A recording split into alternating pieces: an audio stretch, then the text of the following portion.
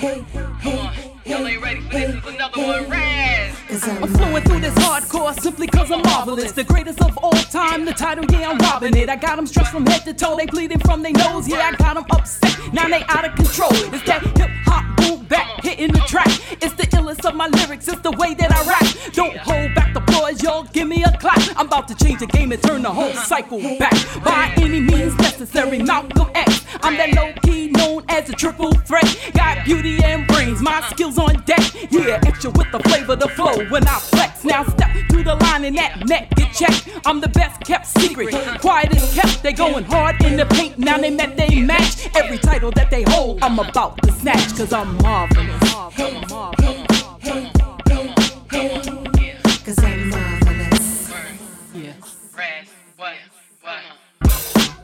I spit fire like I did in the booth. Yeah, I spit it so fluent that they know it's the truth. My style ain't like theirs, they don't know what to do. They try to push me aside, put me in the group. Technically, they bout to be the ones that get that boot. Yeah, I'm breaking new grounds and I'm spreading the roots. Salute, I'm that soldier, I'm down with them troops. Yeah, I'm heavy with that ammunition. Lyrics when I be spitting, got niggas bitching up when they hear me ripping. Coming through like a bomb, yeah, you know I'm ticking. I'm a beast so pretty, I purr like a kitten. Too hot to handle, baby, yeah, you need those mittens. Hey, cause I'm marvelous. Come on.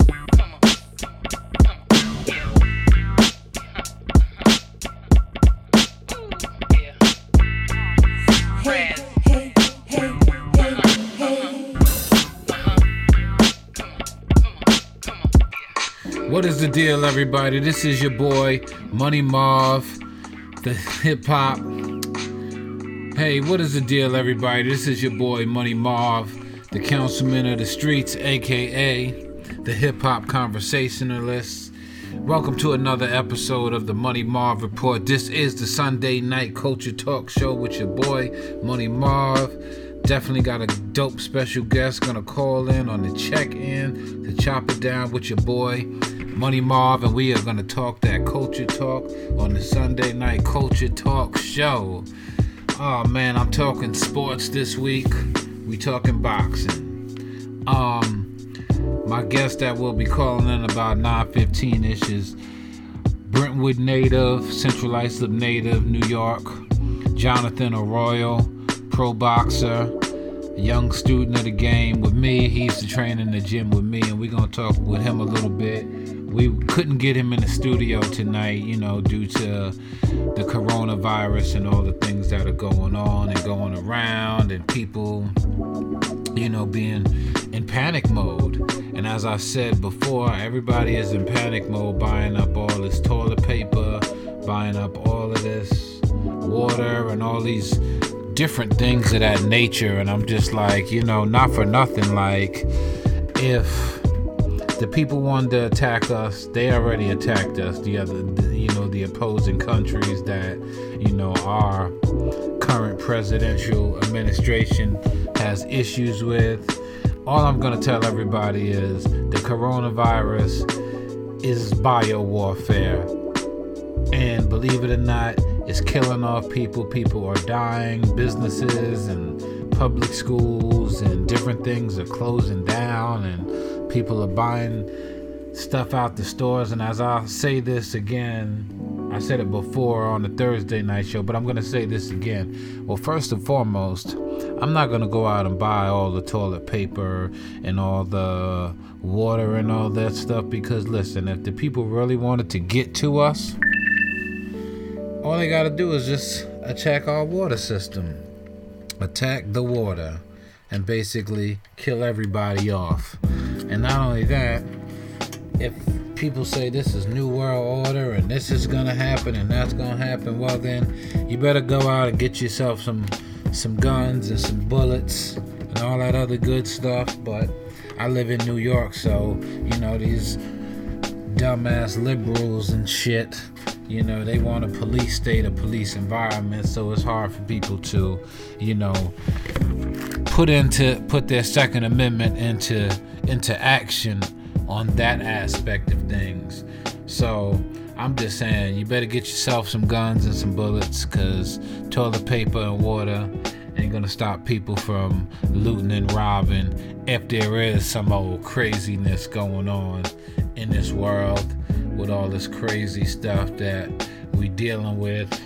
And that's the best advice that I can personally give. I'm not gonna drive myself crazy. I'm just gonna say wash your hands, keep yourself clean, watch what you touch, try not to go too many places out there that you don't need to really go to, but I understand when you have to shop and you have to do things, so just be safe out there. And I'm gonna segue into a quick rest in peace. Rest in peace to my man Jason Bourne, New York, Manhattan, hip-hop journalist, interviewer, writer, producer, has passed away on us at the age of 37. A lot of things definitely make me think, listen, people, get your hearts checked out. People are dying from heart attacks left and right.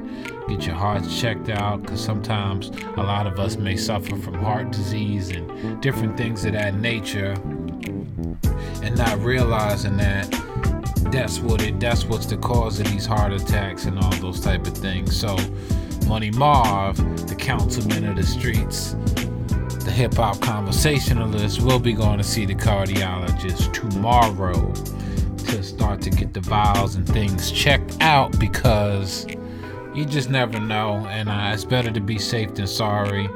And you start to look into those things, because I definitely don't want to fall out dead, because people have been dying left and right from heart attacks and different things like that. So I'm definitely gonna make sure I stay on top of that from here on out. And something else I wanted to wanted to touch on. Jay-Z and Jay Electronica. I know they have some kind of album or something. Well, Jay Electronica has a new album, Written Testimony, featuring Jay-Z. The song Universal Soldiers, I really didn't care for that. I thought that track was garbage. I didn't particularly like the whole album. Maybe I have to go back and listen to it, but there is one song that I do like.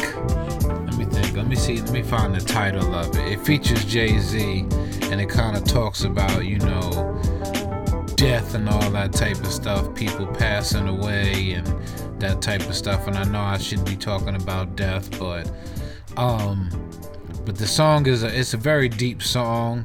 I'm gonna Google it and pull it up and see exactly the name. What's the meaning of what's the name of the song and the acronyms of it. But it's a very deep song, and they didn't really rap too much on it. It was more or less talking. Jay Electronica spit a verse or two. Jay-Z kind of just ad-libbed and said some some regular stuff, nothing too crazy. But it was a deep song, and I actually liked it, and I thought it was hot. But far as the whole production of that particular album, I'm really gonna just say it's not for me. But for everybody, for others, it might be their thing. So I'm not gonna, discredit the whole album.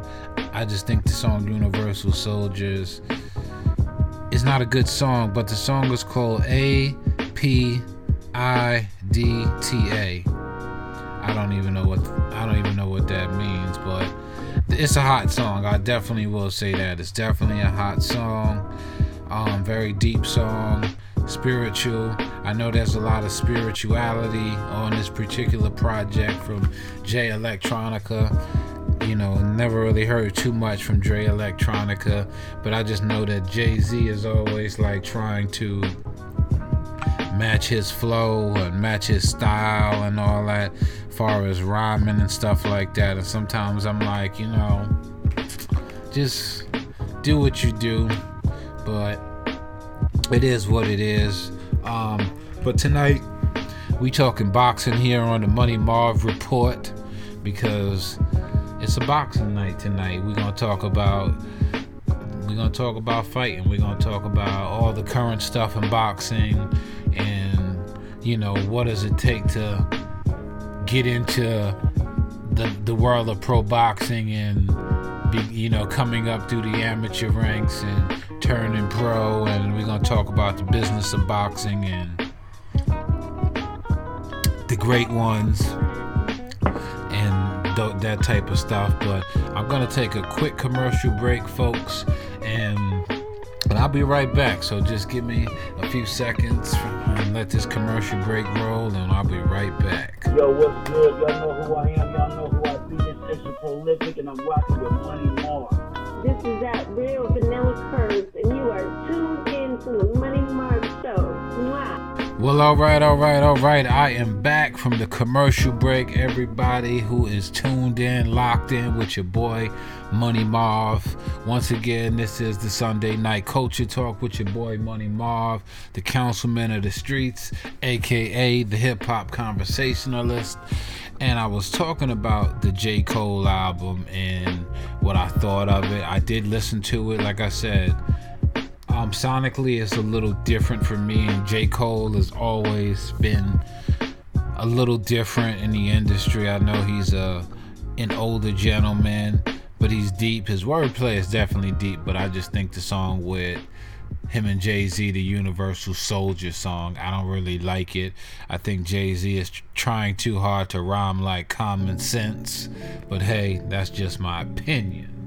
That is just my opinion. It is not a fact, folks, and I'm not here to diss Jay-Z, but he's trying to sound like Common Sense. But overall, I guess it's a good project. If you're a Jay Electronica fan or a Jay-Z fan, you'll get your money's worth. So I ain't hating on that. I can't even knock that. Phone alerts is going off on the phone and all this old nonsense. Okay, that is my guest alerting me that he's gonna call in.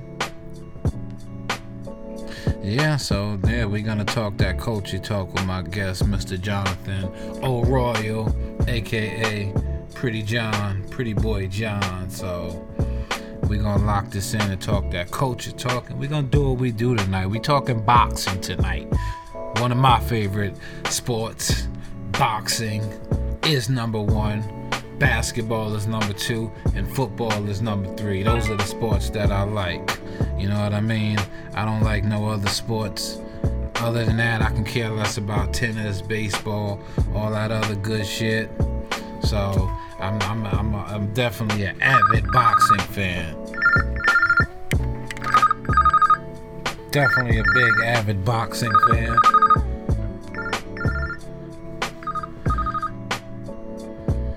Caller, what's your name? Where you calling from?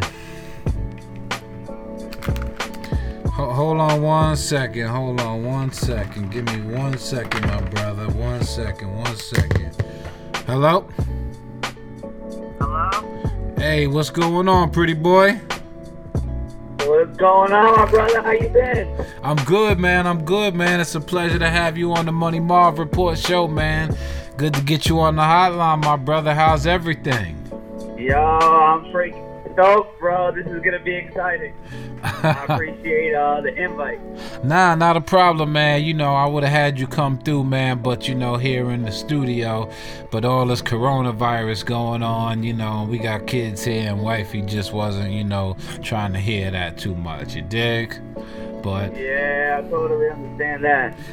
Too much. Yeah, too much craziness going on in the world. But how you doing, my brother? How's everything?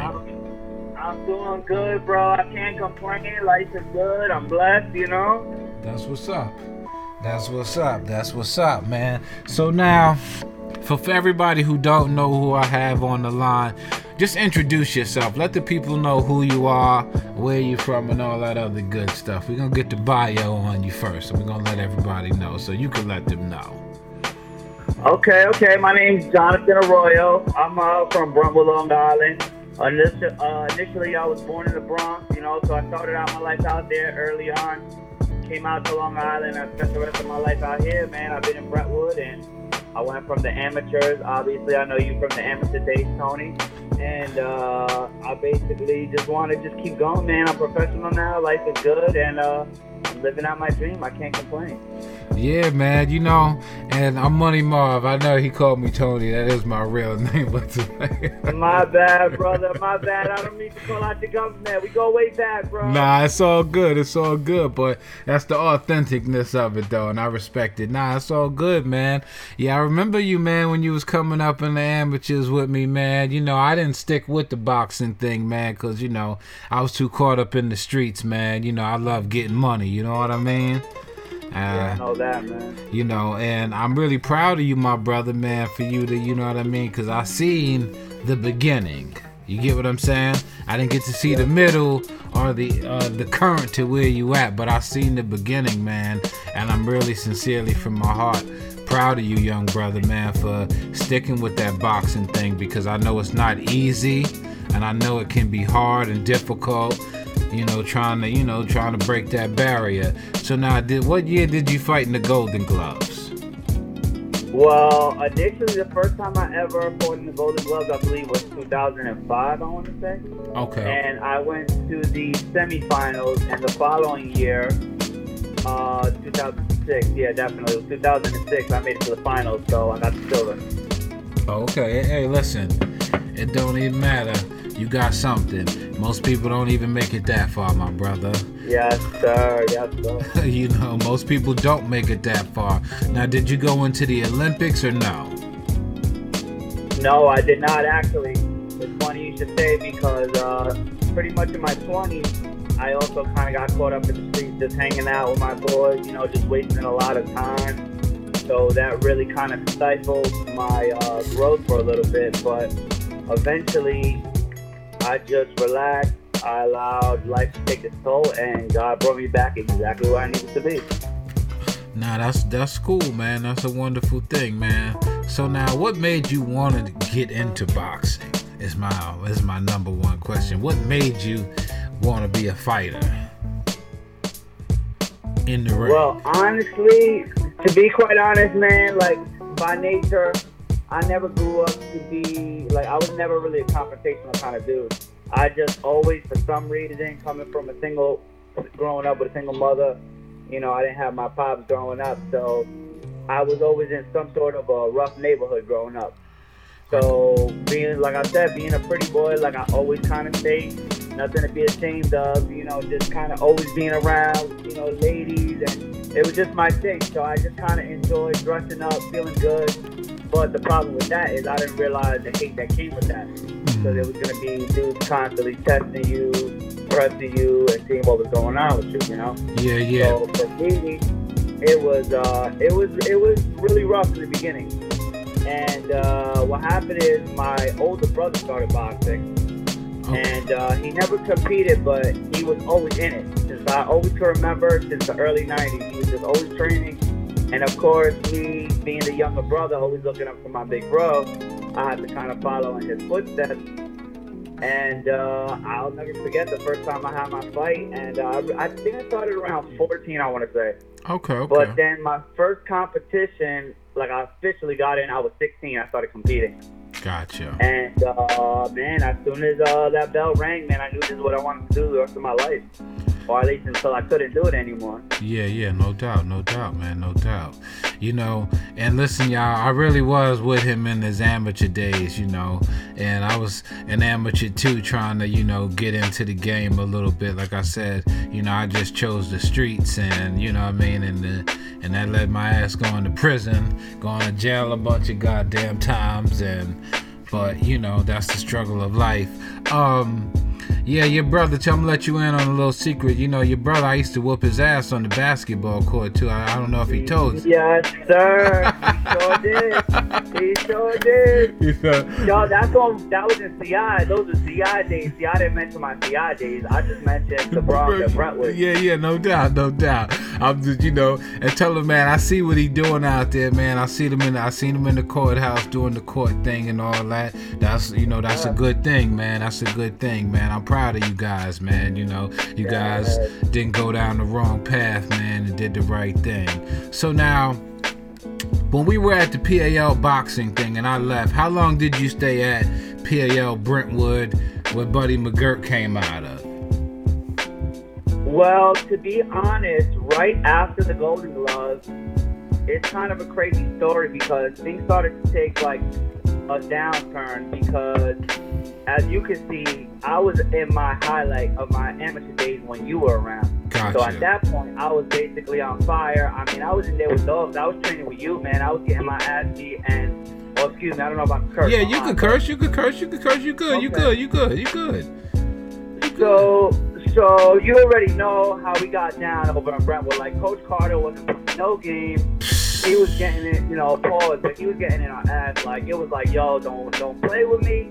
Like, get the F out of my gym. Like, it was like no joke. Yeah. I call that shit the dungeon, because that shit was a dungeon. Definitely, bro. So, and rest in peace to Coach Carter, too, man. Mr. John Carter, man. Rest in peace. Yes, rest in peace. Good guy. I didn't mean to cut you off, my brother. Nah, I get it. Yeah, that was a dungeon, man. Working there, man, with, Ralphie Delgado and Coach Lou. It was a lot of, that place was a dungeon, man. You really had to fight, man. I done got my ass kicked a couple of times, man. In that goddamn ring, man. Sheesh, man. I ain't even gonna lie to you. I will say this, and I'll tell everybody who wants to be a boxer, as far as younger guys and even people who just want to train, and maybe you can agree with me on this as well. You gotta have a mental toughness. Not just physically. You gotta have a mental toughness for boxing, because getting leather put to your ass don't feel good, and it's depressing. I'm serious. It's depressing. And I don't know if you could agree with me on that, but you gotta have a mental toughness for that boxing shit, man. And everybody wants to be a boxer to learn how to fight. You know what I mean? And I think when people do that, they have the wrong intentions of doing it. What do you think? I absolutely agree with you. And the funny part about that is, I remember being one of those kids that it was like, because I had my brother in the gym and the recreation was the place to be, you would kind of front and be like, oh yeah, I box. And so somebody really called, they pulled my card and they was like, oh word, like I go down there. So that was around like 12, 13. So right after that, me being a man of my word, now I'm like, all right, screw this. I really got to start like getting it in. Yeah. So from there, it kind of just took off, but I was like, yo, I gotta learn how to fight tonight. Yo, these kids are gonna make my life, like, they were already making my life a living hell. And it was like, not that I was ever like, don't get it twisted, I was never like a pushover, but I'm not gonna say I was like, oh, like, I was some thug, but it was like, he is like, I don't really like that dude, but it's like, you can't fuck with him, you know what I'm saying? Like, he's definitely gonna back this shit up. So from there, I think it all kind of grew into just respect. And I learned basically from there. And listen, man, shout out to Brentwood, shout out to CI, man, shout out to the Bronx, like everywhere, South Bronx. So my thing is, like, as long as you stay in your lane, I'm not saying it's always gonna play out like that. Listen, I've gotten jumped, I've gotten beat up, like, that shit comes and goes. But what I want to say is, like, for the most part, if you stay in your own zone, I feel like things just go a lot smoother. Definitely. Don't hate, just stay in your lane. Just go out there and execute, man. No excuses, no bullshit. So that's why I'm not a firm believer in like, oh yeah, like I come from a bad upbringing, so like I ain't shit. It's like, no, you're not a product of your environment. You're a product of what you allow. So that's how I feel. You know what? I'm glad that you said that too, and I'm really glad that you said that, because you're absolutely 100% right. And the same thing as I tell the young men that I mentor today in the communities that we live in, and the juvenile facilities too. Listen, you don't gotta be a product of your environment. You do that by choice. You get what I'm saying? Yes, sir.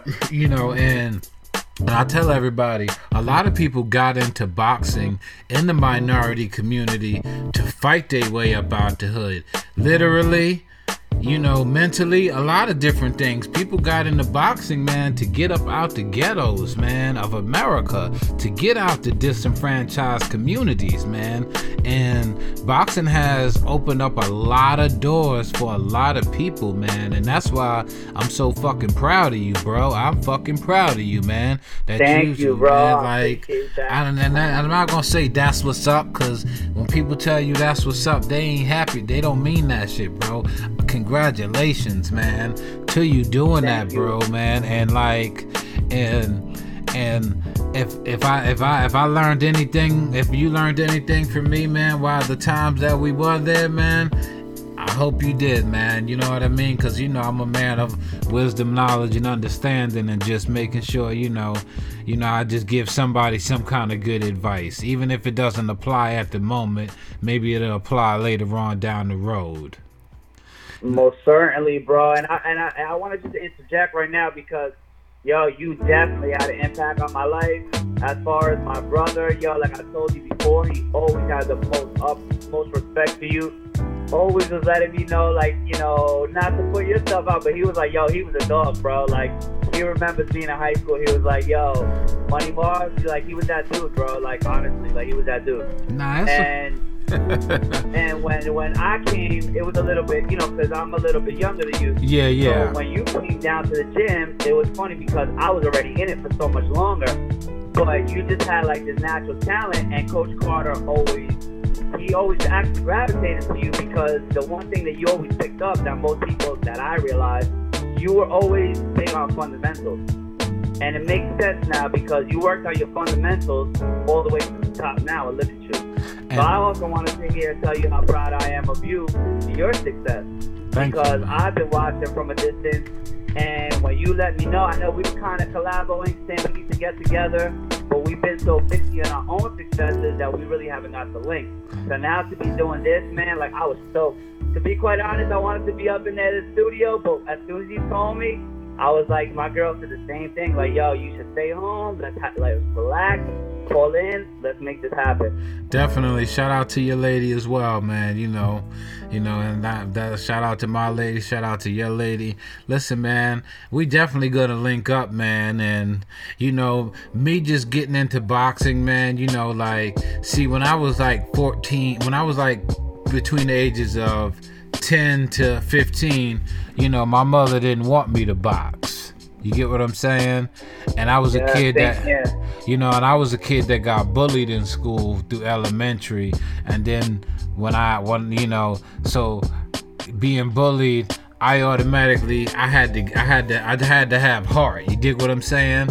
I didn't know how to really know how to fight when I was in my teenage years. I just knew to stand up for myself. You know what I mean? And whether, you know what I mean, I took some haymakers from somebody, got punched in the face, but they knew not to mess with me no more, just because of you know, having heart. And I'm not ashamed to say that I used to get bullied, and then all of a sudden I became the bully. You get what I'm saying? Yeah. You know what I mean?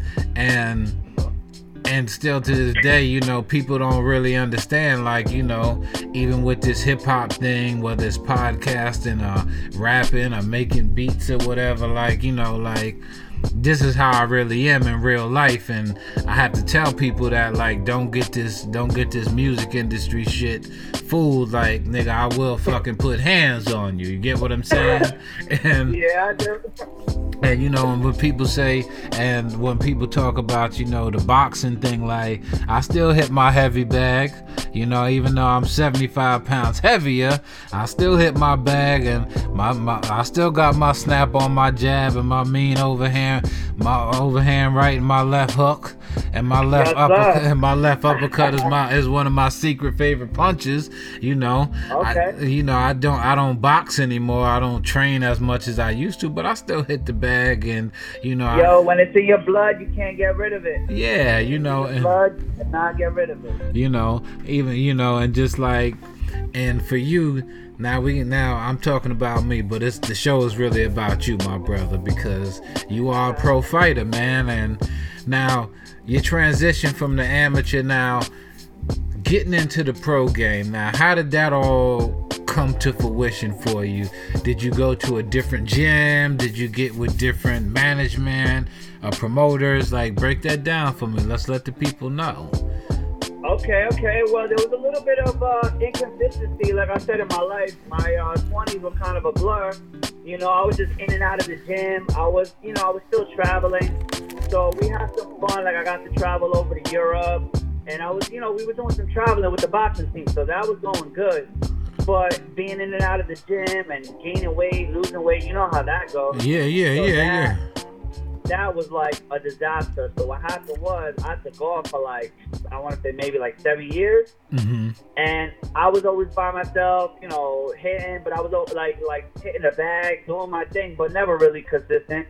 One day I'm just chilling. I'm chilling with the fellas, and we're just I just got kind of tired of the whole street scene, like just always being there, chilling, and smoking, drinking. Yeah. Getting in the bullshit. I got you. Go ahead. Well, the funny thing is, this was the greatest, and all my boys that are listening already know. Like, we would all be chilling, and they'll be like, "Oh, shoot, like John's like that dude." We're gonna keep talking about the heyday. Like, oh, when I was younger, I used to be nice. He ain't gonna go pro. He ain't gonna do this shit. Now, mind you, we all just boys, we chilling, but not realizing that the power of the mind and what you're saying and what you're thinking. So this whole time, no matter what, in my mind, I was always a champion. So no matter how far off, it was like I said, 7-8 years since I had competed. But in my mind, I was like, damn, like I'm definitely gonna get into this. I'm definitely gonna go pro, and I will be champion. And 7 years later, I competed in the Golden Gloves, which was my last Golden Gloves. I said I'm gonna fight one more time, and I am going to go pro. So what happened was I fought the top kid, so the number one kid in the nation. I fought him in the first round, and him and I had an epic battle. We went at it. He outpointed me, and I was like, all right, this is it. I'm ready to go pro. So I just was training. I was just in my mind. I knew that no matter what, whether I could get a fight or not, I wanted to go pro. Now, the backdrop on the professionals that most people don't understand, and it's very frustrating, is that most people think, oh, you're just going to go pro, and you're going to get all these fights, and you're going to make all this money, and all these ideas that people have. Yeah. Now, what they don't understand, and that most people don't tell us, first off, boxing is considered a poor man's sport. These are kids that come from the hood, will make it from nothing, and it's basically $1 and a dream that you're taking. Some make it, some don't. We lose some on the way, but we all have a respect for one another. It's a brotherhood. Yeah. So even those that don't like each other, like, it's the funniest shit. Like, we may not really mess with each other, but it's always like a mutual respect. Even if they don't say it, like, like even dudes that don't like me, I know in their mind they're like, yeah, I can't stand that dude, but he's nice, So no doubt. Yeah, I got you. So now, all of a sudden, I'm like, I'm going to do this shit, but I don't know how I'm going to get these fights. Okay. So that was, because now you got to remember, coming from the amateurs, I could have done a lot more, but all the inconsistencies, I had no scouts, I had no promoters, I had nobody. So this is basically coming off the muscle that I have to be like, how am I going to do this? And I just kept praying. I'm like, Lord, I don't know why you put this dream and desire in my heart, but I know that I want to see it come to fruition. So by all means, like, let's do this. So I just kept staying diligent. I kept training, not saying nothing, no social media, nothing, training. And out of nowhere, some gentleman was coming to my gym, and he was scouting me, and I didn't even know. And he was just like, who's this kid? Started asking questions about me. And lo and behold, and the gym that I go to right now is called Heavy Hitters Boxing Gym. It's out in Ronkonkoma. Okay, off of Vets Highway. Okay. Yes, sir. Oh. So lo and behold, long story short, him and I, we went out to a lunch, and he's just kind of like, listen, man, you look like you got some skills. I think we could do some stuff, make some numbers, crunch some numbers together. Let's make this happen. So we did that, and it's history from there, man. We just been going up. Right now, I have 4 professional fights. I'm currently undefeated. and I'm just looking to keep going. So I'm excited. Okay. You didn't name his name. It doesn't really matter, but we'll get into that on a later though, on a one-on-one time, not here on the show. Now he was basically your manager, right? Well, this is the reason why right now it's not to get too crazy, but I'm completely independent. After 3 years, I'm completely independent. So I'm no longer, so nothing bad. It's just in business sometimes people go their own separate ways. So him and I had an amazing run. We have 4 consecutive fights with no losses. I have no complaints. But we're just going to venture off and do our own business thing. So I'm completely independent right now. Okay. See, you don't even want to see. I was, you know what? Let me shut up. I'm just stick to the interview. I'm not even gonna talk business. Now you good, bro. Listen, trust me, you good. I'm an open book. You know me, Tony. I don't hold my tongue, so we're all good. Because I hear a lot of people say, I'm independent,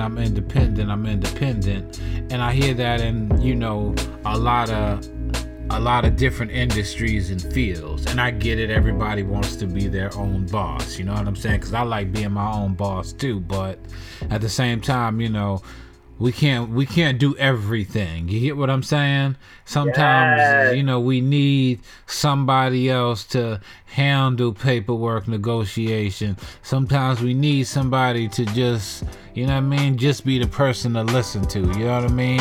Your business advisor can't be your spiritual advisor. You know what I'm saying? Yes. Well, the funny thing is, I feel that one thing that happens naturally is when you come from a certain environment, like your first tendency is to be skeptical. Like, you hold everybody at arm's length. So it's like, especially when you're talking about money, it's like, okay, who are you? Where are you coming from? Like, so it's very finicky. Like, when it comes to money, everyone gets very finicky and very funny. My thing is, I'm not going to say I don't like money, but more than anything, and not to sound cliche, I like the loyalty and I like consistency. More than anything. No doubt. I totally respect that, definitely. Ain't nothing wrong with that at all. Listen, we all like money. That's why I'm Money Marv. Why? Because I like money.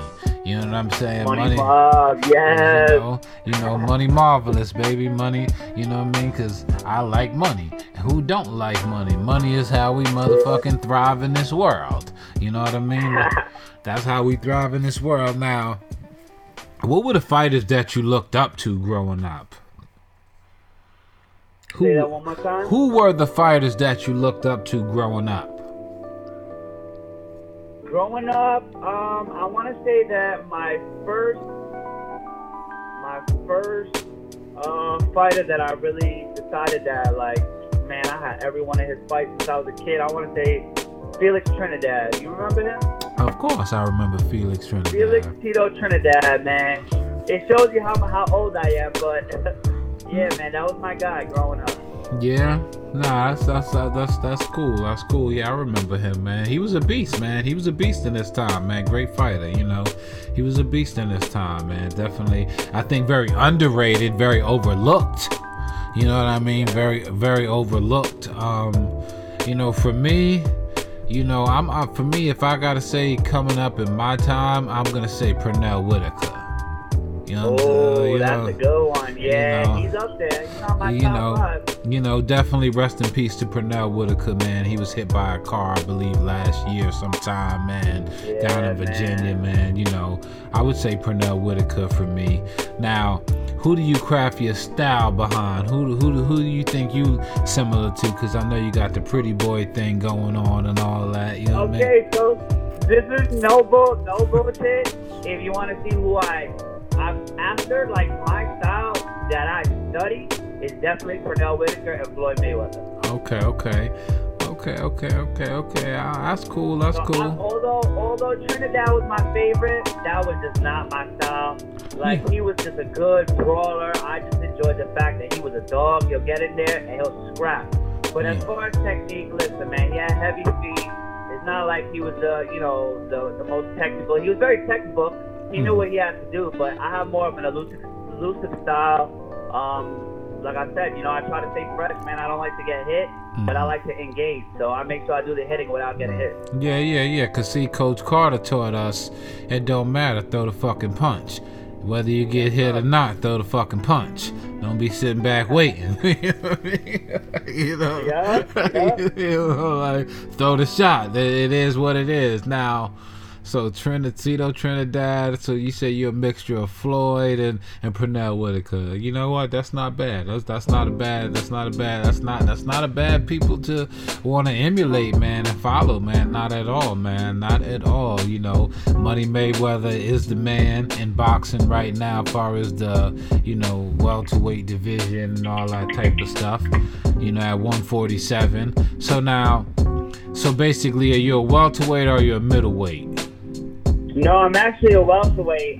Most people think I'm a middleweight because I'm 6 foot tall, but I'm actually a welterweight, naturally. Okay. Yeah, because we're gonna get into that. We're gonna get into that a little bit later on the show. So you're a welterweight. So you're at 147, 145-ish type thing.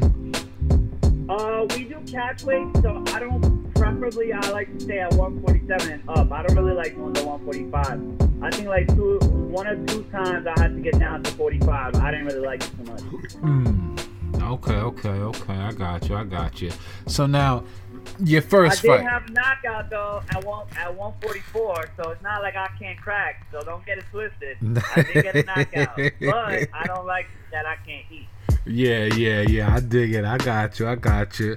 Now, I observed I don't know if this is the first fight with you and Darren Lawson. No, that was my third fight. That was out here in Island. Okay. I see you didn't abandon that jab either. Good. There you go. I see you didn't abandon that jab either. Now, the first fight. Now, tell me about the first. Let me know about the first fight. What was that feeling like, man, walking to the ring, man, for your first pro fight? Like, how did that make you feel? Wow, man. It was like a movie, man. That's all I can say. It was like a movie. I felt like it was an out-of-body experience. It was like everything, every excitement, every fear. I mean, being in the back of the locker room, and it was in Atlantic City. So, I mean, it was, the upper echelon. Like, for a pro debut, man, like, some people don't even get to leave outside of Long Island, man, and if they can get a fight there. So, imagine going out to Atlantic City, and I had the place packed out. So, I mean, it was just phenomenal. And, this dream come true all the way up there. As soon as I walked in there, I just owned the moment. I knew I belonged there. I knew it was crunch time. And as soon as that bell rang, man, I was just ready, and I went to work. That's what's up. Now, who did you fight? What was the opponent's name on your first fight? So people can, know who you talking about. That you put hands on. The kid, I fought some rugged guy, man. He was from New Jersey, I believe, somewhere in New Jersey. His name was Steve Moore. Steve Moore, okay. Yeah, he already had, I think, 1 or 2 fights before I fought him. And but listen, when you're starting out, you really can't do too much complaining. Like, you got to be lucky that you're getting a fight. So the fact that I was going into someone's backyard as my pro debut was already dangerous. But I made sure that I brought all my fans with me, so we kind of even playing field now, Yeah, no doubt. You brought your crowd with you. I got you.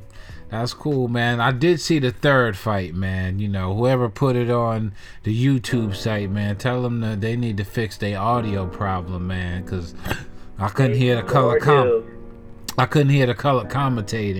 but I actually liked that fight. I thought it was a good fight.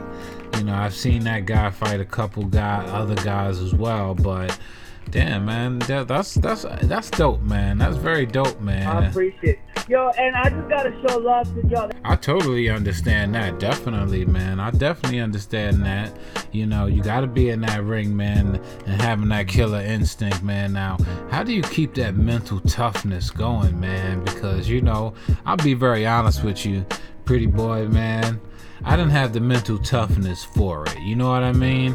I didn't like getting punched in the face. I can honestly admit that. You know what I'm saying? I can physically take it, but mentally, I just can't take that shit, man. I hate losing, and I've always been a sore loser. Same thing on the basketball court. I'm always the guy to get the technical foul. So funny, man. You know. That's funny. Well, the funny thing is, I heard that's where most of the fight started was on the basketball court. Yeah, man. You know, and my love of boxing just came from, you know, just me wanting always to have the opportunity to fight. You dig what I'm saying? And I couldn't do it when I was in my younger years, but when I learned how to do it, when I learned how to box, and I was like, oh, okay, I was a bit more confident in myself. Not so much confident to be able, hey, you know what, I can kick somebody's ass. No, that's never been the thing about with me. I'm not a troublemaking kind of person, you know what I mean? But just knowing how to properly defend yourself, because the thing that deterred me from going to the gym, and I'm probably sure you did, you alluded to this as well, about people hating on you in the gym, people not liking you, and people doing shit deliberately, you know what I mean? And that deterred me from going to boxing, because, you know, like, if I don't like somebody, if I don't like a few individuals in a particular place, I'm not gonna be there. So that's a big reason why I kind of got out of the whole boxing gym world and the gym. Damn, that's tough. That happens to a lot of people, bro. And it's tough because that's part of that mental fortitude that you were talking about. Like, everybody that's in the gym, you're not gonna like. And most of them are not gonna like you either. People have this idea that when you're in a gym, like, everybody gets along. It's like, nah, bro. Like, they want to eat and they think that you about to steal food off their plate. You know, so it's like they're looking at you like, this dude is over there shining and I ain't getting shit, so not you, bro. You know, I'm happy for you, and it's tough because that's not my personality. Naturally, listen, man, before things started going good for me, I was always blessed. I'm always like, yo, I'm so happy for you. You know, I'm going around to people, I don't care who you are. Like, as long as you out there and you trying, you can be an amateur fighter, you can be doing music, as long as I see that you out there and you trying to go for something, y'all have the most respect for you. You know, and that's real, man, and that's very honest and genuine, man. A lot of people aren't like that, and you know, and that's why, like, you know, like, why I kind of got out of that, because see, I had that street mentality, you know what I'm saying? Like, I don't like this dude, and this fucking dude is over here doing some bullshit in this gym, and I'm like, nigga, I'm just here training, you know what I mean? You trying to take this shit somewhere else, nigga? You gonna make me go get a fucking gun and shoot your ass? That's a fact. I get it. You know what I'm saying? And when we were there, I never said anything, but I ran into that quite a few times when we were in Brentwood in the amateur world and shit like that. And you know, and I understand everything is not the streets, and you have to separate the two. I get it. I understand it. You know what I'm saying? So that makes a lot of sense, because see, I was a little bit still younger back then, so even though, you know, I was in my teens, but around that time, like I told you, you were starting to shine around that time, so I didn't even realize there was probably people feeling some type of way, like, yo, this dude is just coming out of nowhere, and he's starting to shine, and Coach sees it, and it's like, yo, who the hell? It's been 6 years. You and I just happened to click, because my thing is, I'm a workhorse, so as soon as I see you, I'm like, damn, this dude is right there. He just started working, you know me. Yeah, so, like, from there, you and I just clicked. You know, and that's what it was. Cause see, you know, a lot of the coaches did like me, cause they say I used to go there 6 days a week, man, 25 hours a week. I remember. Yeah. You know what I'm saying? And people don't know, bro. I was in a bad car accident, you know, a few months prior to that. You get what I'm saying?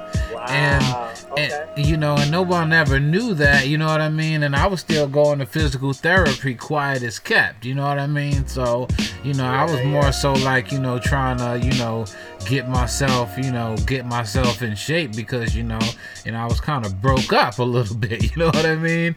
Which is crazy, because you were still going at it. We was all still sparring. That ain't stop. You were still in there getting it in with us, so. Yeah, man, you know, and and and just and I seen the politics of it, like and it was one of the coaches, Coach Sonny. He said to Coach Carter, he said, yeah, Coach Sonny says you got promise.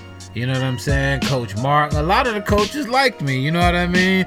Because they just seen that I was a workaholic. I didn't think you were gonna stop. Yo, I'll be honest, I didn't think you were gonna stop, bro. Once you left, and I didn't get the gold. I know we kind of went off on a tangent earlier, but yo, when I got the silver medal, which sounds so bratty of me, bro, that shit like crushed me. That shit crushed my soul. I went right to the streets. I said, yo, F boxing, I'm out, bro. Like, I lost the 3-2 decision, and I was hot.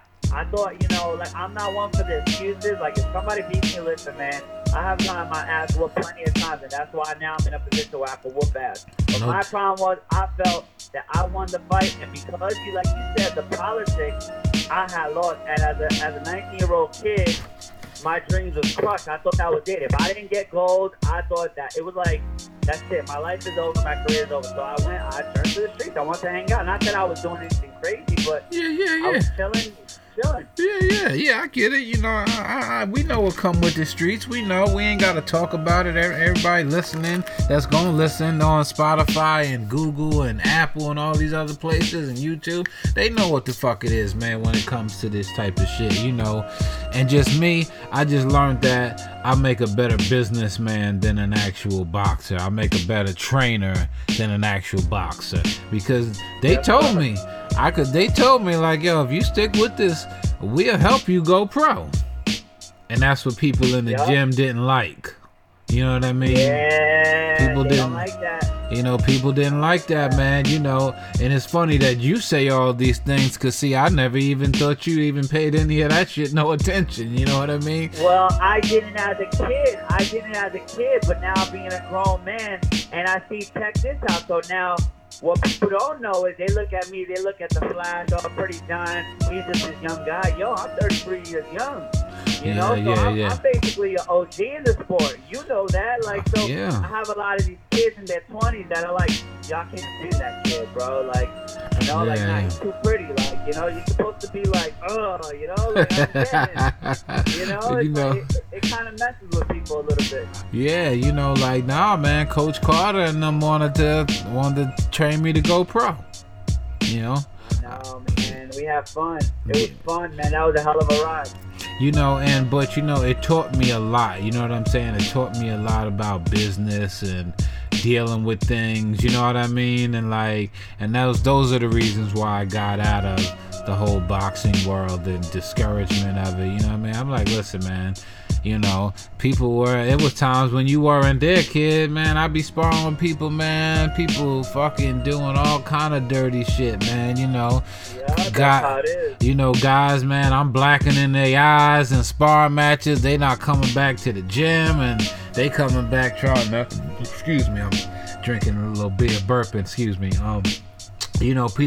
People were trying to hurt me, you know what I mean? Like, physically trying to really hurt me and shit.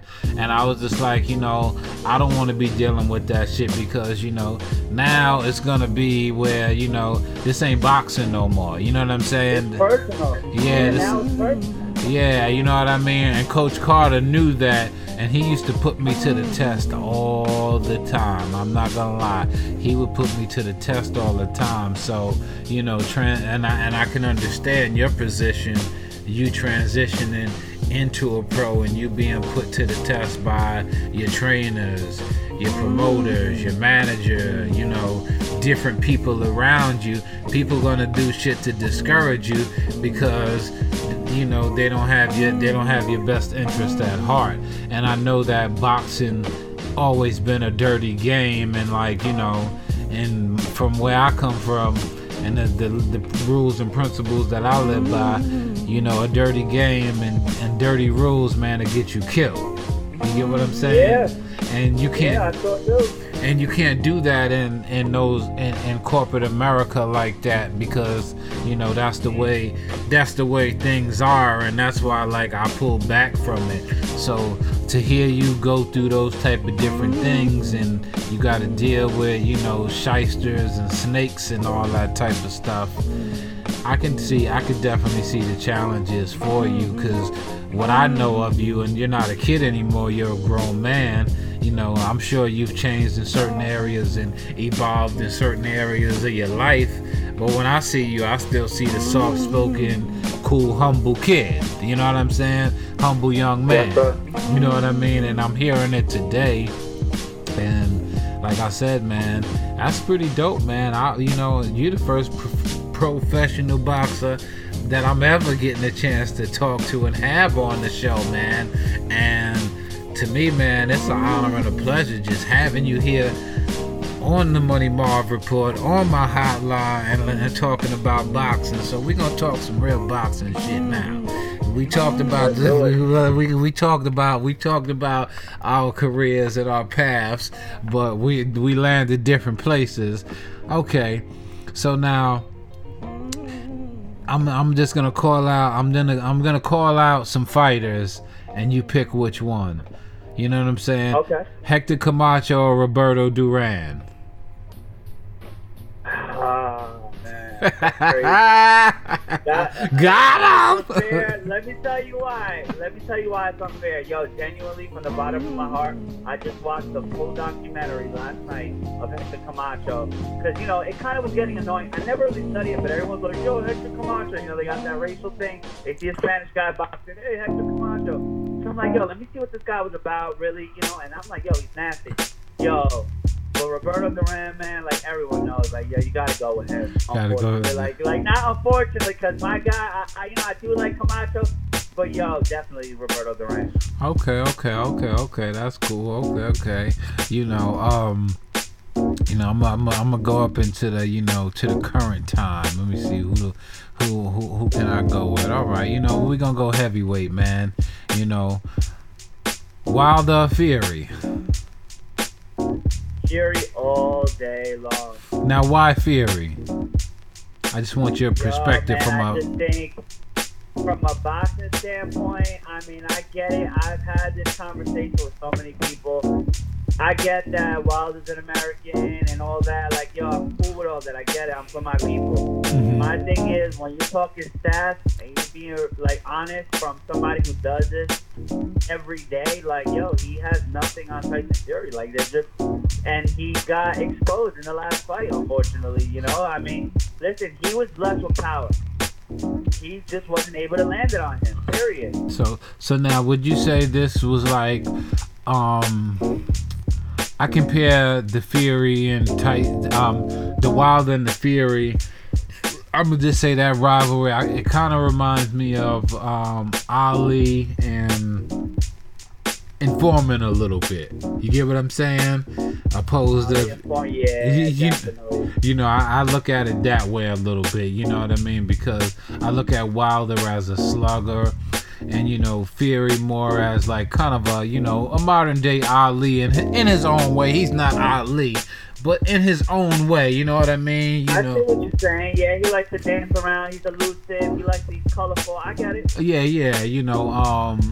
Okay. So I'm gonna go.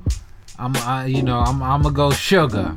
Now, which Sugar would you pick, Mosley or Ray? Sugar Ray. Okay. My man. Okay. Let me see. One more boxing. I'm too old school. That's what I'm saying. People won't understand. They think I'm yeah.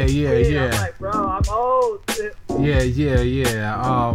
Okay. So we going old school. So Foreman, Holyfield. Who is it? Foreman or Holyfield? I would actually go for Holyfield. Okay. Because you know what?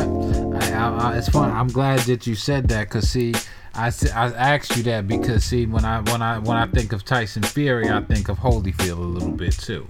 You know what I'm saying? I can see that too. Yeah. I definitely do. And the thing is, he's a dog. So even though he's a small heavyweight, Holyfield was always a small heavyweight, but he was always in peak shape, and he always had the heart of a lion. So there was no one that's gonna outdog him. Like, I was never concerned about that, Okay.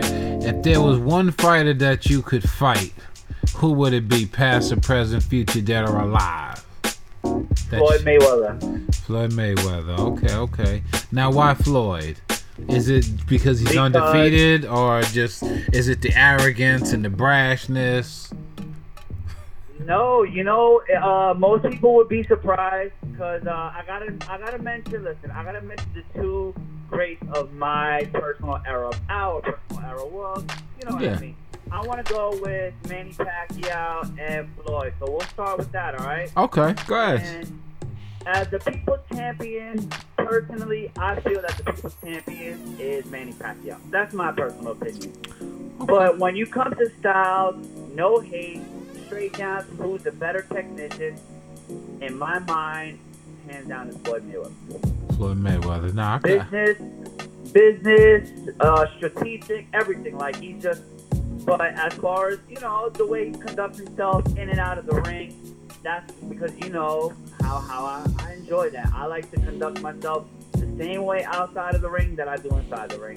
So for me, the People's Champion, I always give that crown to Manny, but technician, I gotta go with my man Floyd. Okay. I feel you. So what do you think about Long Island native, Mastic native Joe Smith knocking Bernard Hopkins out? What do you think about him as a fighter? Oh, that's my guy, man. That's my guy. So I was super ecstatic. I was watching the fight with my coach, and we were freaking out, man. I was super happy. I knew he was gonna do it. I knew he was gonna shock the world, even though I knew that Hopkins was a little past his prime. But you never used to say that, because look, in his 40s, in his mid 40s, his late 40s, he was going ham, Yeah. So now you think is Joe Smith, do you think what would you rank him as a fighter from 1 to 10? Well, it varies in so many different ways. I wouldn't say that he's a technician, but if you wanted to rate his power on a 1 to 10, I would go with a 10. But if it was as far as a boxer, I wouldn't really rate him high personally. As far as boxing technician, no doubt. Yeah, we not and shout out to Joe Smith and the Smith camp as well. We not here dissing nobody. We just giving our personal thoughts on boxing and fighters and different things of that nature. So it's nothing personal, you know what I mean. And maybe we can get Joe Smith on the show one day. And I'm sure that's my guy. He's gonna be listening. I'm sure he's listening right now. So we good on that. Because like I said, I see so many different people fight, in the fight world, from all over the world. My one guy that I personally like is, Kid Chocolate, Peter Quillen. I like that dude. I think he's a beast. He's a good dude. Yo, honestly, that's my guy, man. We met out in Brooklyn, actually. I went down there far, and actually, shout out to my guy Shushu, who's currently representing America. He's from Brooklyn, and I went down there to give him some work, and him and I sparred, and who was down there? Kid Chocolate was down there, and we got some pictures online, man. So everything was cool. He's a really good, humble dude, man. But yeah, shout out to my guy Shushu. He's gonna be in the 2020 Olympics. That's what's up. I like Peter Quillen. I think he's a beast, man. I like that dude. Very overlooked. What else was gonna ask you? There was something else I wanted to ask you pertaining to boxing. Okay, damn. Don King or Bob Arum. Which one would you go with? Say again? Don King or Bob Arum. Who would you go with? If you had to go with a promoter. None. Just I go with I would go with Bob Arrow. Yeah, I got you. I dig it. Now, if you had a camp, if you could choose another camp, the Mayweather camp or the Shane Mosley promotion, which one would you do? Say it one more time. Mayweather Promotions or Shane Mosley Promotions? If you had the choice to pick for the people to promote you and work with you, who would you pick? Honestly, from a business standpoint, I would probably go with the money team. Shane Mosley. That's cool. You know why? Because what happens is when you have these big promotional companies, unfortunately, you could get lost in the mix. I agree with that 100%. Yeah, definitely. I agree with that 100%. You know, right now they got a lot of fighters on their hands, so that's what I'm saying. Listen, man, the beauty of the sport is when you learn the sport, it is brutal, but there's so much beauty about it. So in the business standpoint, when you learn how to kind of conduct yourself and you learn the ropes, I'm not saying I know all the ins and outs, but for someone who only has 4 fights, I'm learning pretty fast. And we're kind of going along this, doing a lot of this ourselves, so it's going good, man. But it's really about putting asses in the seat, man. They want to see how many people you could bring. So again, they're not always worrying about, okay, how good can this kid fight? How good of an entertainer is he? How much of a draw is he? So they gotta see, like, they're not really looking, how good is he? They want to know how much money you're bringing them. I got you. Now, if there was a trainer, who would you pick? Roger Mayweather or Freddie Roach? I'll probably go with Roger. Roger Mayweather over Freddie Roach? Yeah, I'll go with Roger. I would go with Jack Mosley, Shane Mosley's pops. If I was in the boxing world, I would actually pick Jack Mosley personally. Oh, okay. Just my just my personal thing, because I like the things that he did with Shane when Shane was in his prime. In his prime, in his prior years before the Mayweather fight and the Pacquiao fight and the Cotto fight and all that other good shit. Just my personal opinion as far as trainers, I would go with Jack Mosley just because I like the way he worked with his son. Now, James McGirt Jr. or Shane Mosley Jr., who would you fight? Who was it? James McGirt Jr. or Shane Mosley Jr.?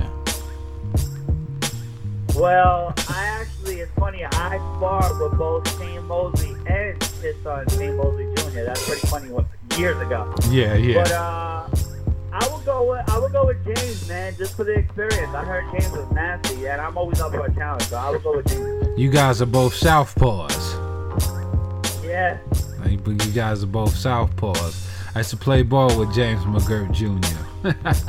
And we're both Brentwood natives. Yeah, I heard he was pretty good too, man. Yeah, actually, he's actually nice, man. I've seen a few of his fights. I've seen him on ESPN, man. I've seen him on ESPN as well. So now we're gonna go locally.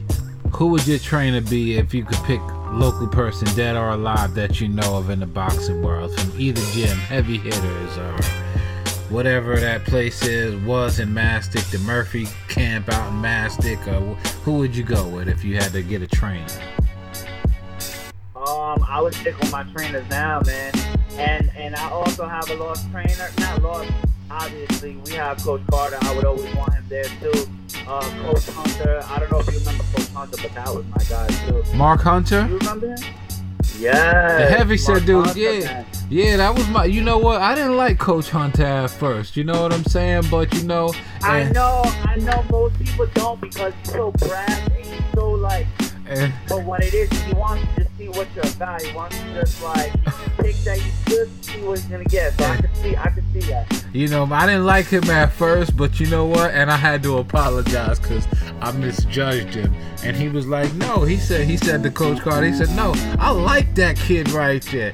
He works. I see him in here working all the time. Like, yo, you know what? And he's like a 1982 Golden Glove champion as well, man. And that dude, 165. Yeah, man. Do you see how big he was?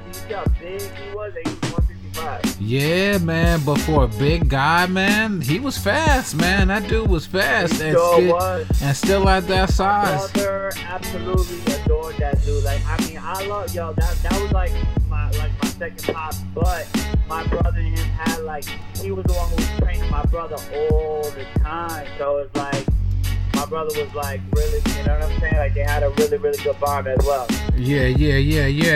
Nah, and I misjudged Mr. Mark Hunter and Mr. Hunter as well. And And you know what? And I had to apologize to him. You know what I mean? And Coach Hardy said, "Oh, it's a misunderstanding. It's all good." And he said, "No, I like you." He said, "No, I like you." And he said, "That bag work." You know what he told me? He said, "Yo, as far as guys coming up," he said, "I think you would be the best body puncher ever." And still to this day, I still got a mean body punch game. That's funny, and that's the thing. He made you always believe in yourself. You know what I'm That's saying? why my brother loved him so much, and that's why I love him so much, bro, because he wasn't like most of these coaches which want to take you when they see talent. They'll be like, "Oh, let me work with this kid." Like, yo, this dude was really like starting from the bottom up and brought that dog out of you, you know? So, yo, that's my guy, man. I miss him dearly. But to answer your question right now, man, I got to go with my guys, Coach Frank and Coach Dave. Right now, my head coach, Coach Dave Fleming, he's out in Shirley. I'm not sure if you're familiar with him, but that's my guy, man. We're rocking right now. We're having a blast. That's what's up. That's what's up. Well, you know, I'm gonna say this right here on my show and on the air. I think you need your bro to handle the other side of things for you. But we'll sit down and talk about that later on when I see you face to face. Yes, sir. We will. You know what I'm saying? You know, because, you know, I love boxing. Boxing is like my number one favorite sport. And I got into boxing by default. Like I said, I explained earlier. I always wanted to, but I got into it by default, man. And like, you know, and it's funny, man, like you gave me more props than I gave you on the show. Shit about boxing, you know what I mean? And wait till my lady hears this. Maybe maybe she'll fucking finally hear somebody actually co-sign my boxing. That is so funny, man. Yo, it's just how it is. And not to even correct you, but all I kept thinking as you're saying this, yo, nothing happens by mistake. All of that was divine, bro. If you had not walked into that gym, we would not be talking right now. You had to be there. You know, and not for nothing, man, like, you know, remember the time we was messing around and we was working on a jab and I accidentally hit you in the nose and you was like holding your nose like, damn, dude, you almost broke my damn nose.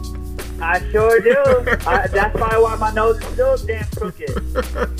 And I'm like, God, I felt so bad. Yo, man. no bullshit. I think you can hear it as I'm talking right now. It sounds like I'm mad stuffed up. All my boys be like, yo, why you sound like your nose is mad stuffy? You're like, yo, my boy punched me dead in my nose. That shit still hurts. You know, and Ray Ray's brother used to like me a lot too. Alex, That's little my Alex. guy too. You know, Alex That's my always guy used. too. Him and I went at it all the time. You know it. Yeah. You know, I always thought you were a little bit better than Alex. I know he was a little bit more experienced to some degree. He sure was. And that was like, I don't want to say he was my kryptonite, just like I don't want to say I was his kryptonite. All I can say is every single fighter knows is that one fighter that got the number. And for whatever the reason was, me and him, we just always went at it, man. Always went at it. Yeah, But, you guys were like fucking little pit bulls. Shout out to Ray Ray. Yeah. Shout out to Ray Ray too, man. You know, I'm a little disappointed in Ray Ray, man. I think he could have done a little bit more. He sure could have, man. He sure could have. And I don't think it's too late, man. Listen, I'm a firm believer, yo. I went pro at 30.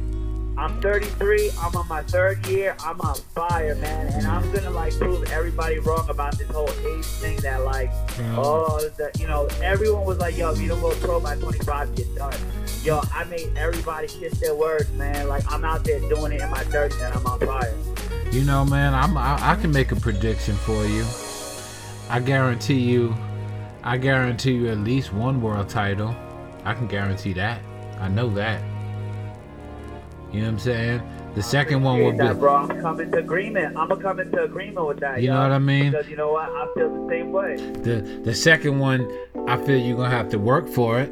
You're gonna have to earn it a little bit harder than you do the first one. But I guarantee you won. And when you get that title, I'm gonna make sure that I take a picture with you, because this is gonna be everywhere. And I'm gonna say, remember we was like an hour and 12 minutes into the show, and I guaranteed you one world title. And I guarantee you're gonna get that title, and it might not even be in the same weight class. You might have to move up to a middleweight class. I may have to. You know what? You might be right. I've been fighting welterweight my whole life, so it might be time to go up. You know, cause not for nothing, bro. Think about this, right? You're 6 feet tall. Most of the guys you fighting are gonna be shorter than you anyway. You get what I'm saying? You know, and you use your height the right way, you can dominate most of the guys anyway. Well, what's funny is my last fight was at super welterweight, which is light middleweight. Yeah. So that was at 154. Okay. Yeah. See, when I was in the gym with you, I was a middleweight. I remember. Yeah, I was like a junior middleweight. I was only like 158 pounds. So, you know, and I think I was in the best shape of my life at that time. And I think that's another reason why Coach Carter liked me. You know what I mean? Like, you know, he seen that I worked hard and he seen that I really wanted it. And I wanted to learn the sport. And, you know, like, as you broke down fundamentals, you know, same thing with basketball. Me and your brother used to play basketball. I didn't have no fancy tricks. I just mastered the fundamentals of basketball. You get what I'm saying? I sure do. You know what I mean? Like, I've never been a fancy smancy kind of guy, you know.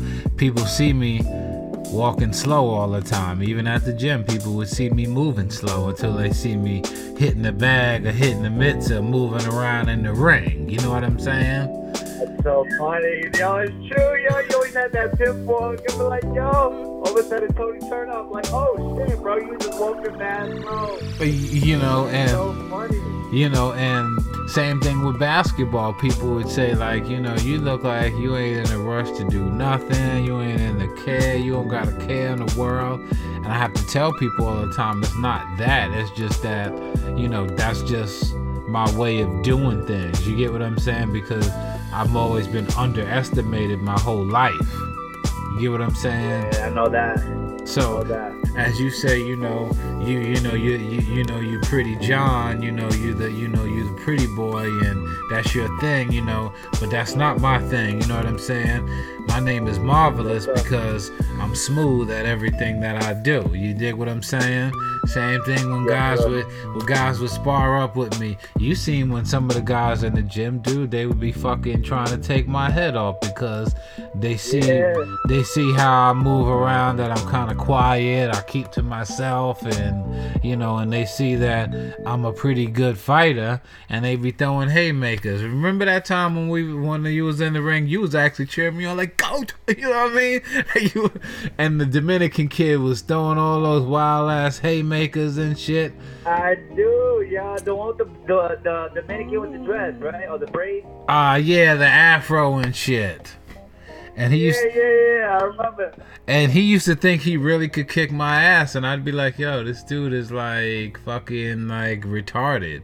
But and the reason why I say that is because he thought he was throwing all those wild ass haymakers and like running at me like a goddamn bull, like he really could kick my ass and shit. And I'm like, dude, I never really, you know what I'm saying to myself, like, this dude don't know, like, you know what I mean? Like, I could really break his whole fucking chin with one fucking overhand right. You know what I mean? You know what I mean? Like, you know, but I could see the adversity you would face with that. You know what I mean? Because I take you as a humble guy and as a nice guy. You get what I'm saying?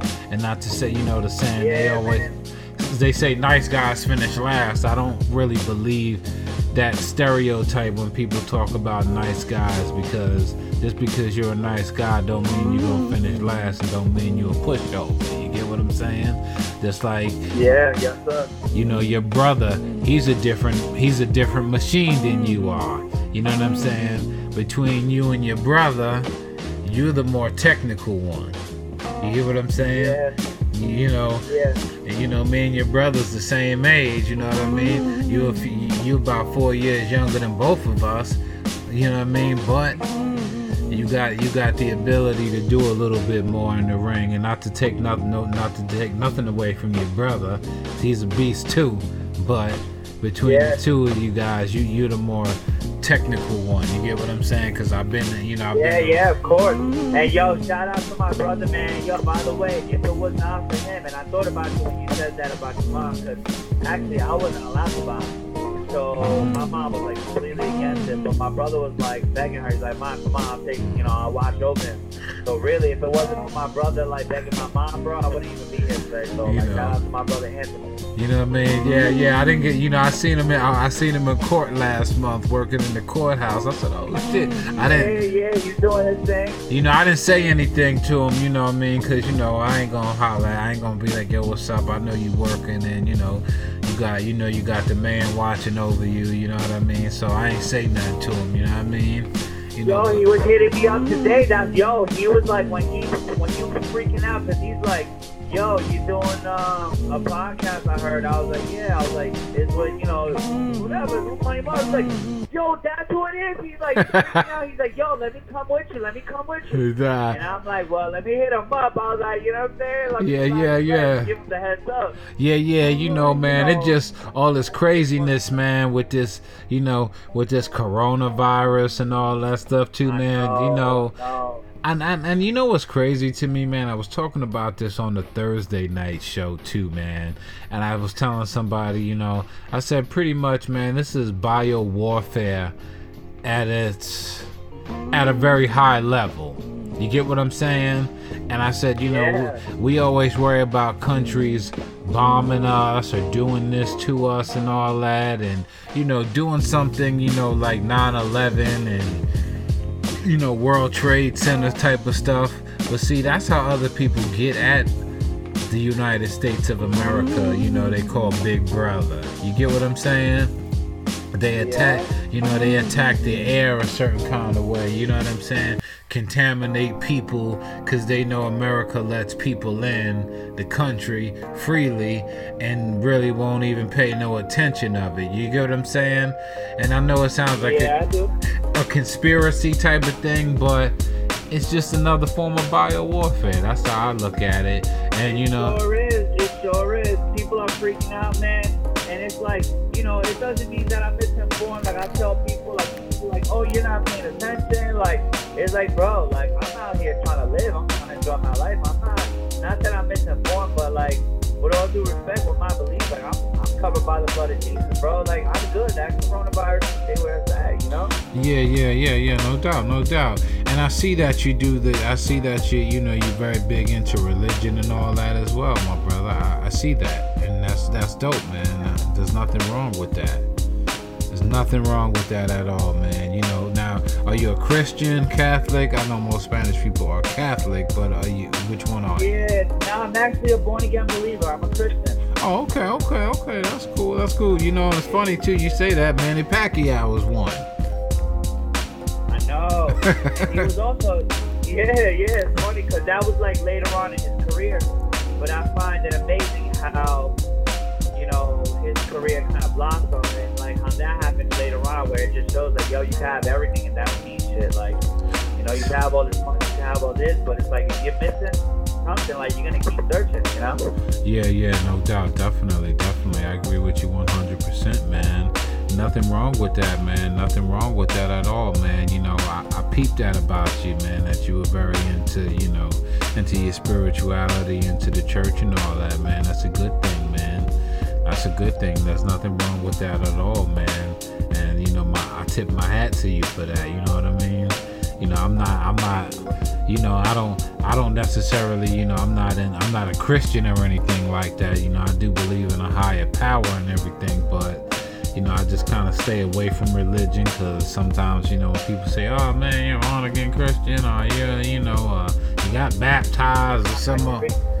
I agree. Yeah, people make a big deal about it, and it's like, and it's sad that you can't express your spirituality in the world nadays without it being super controversial. Some kind of touch. Yeah. You see how I am, but that's why y'all was having this. I was just having this conversation with my girls, because I said, "So what happens when you don't fit in a box?" I said, "Does that make you an anomaly or what?" Because I feel like I don't fit in with the Christians, but I don't fit in with the streets. So like, where am I? Like, what's going on?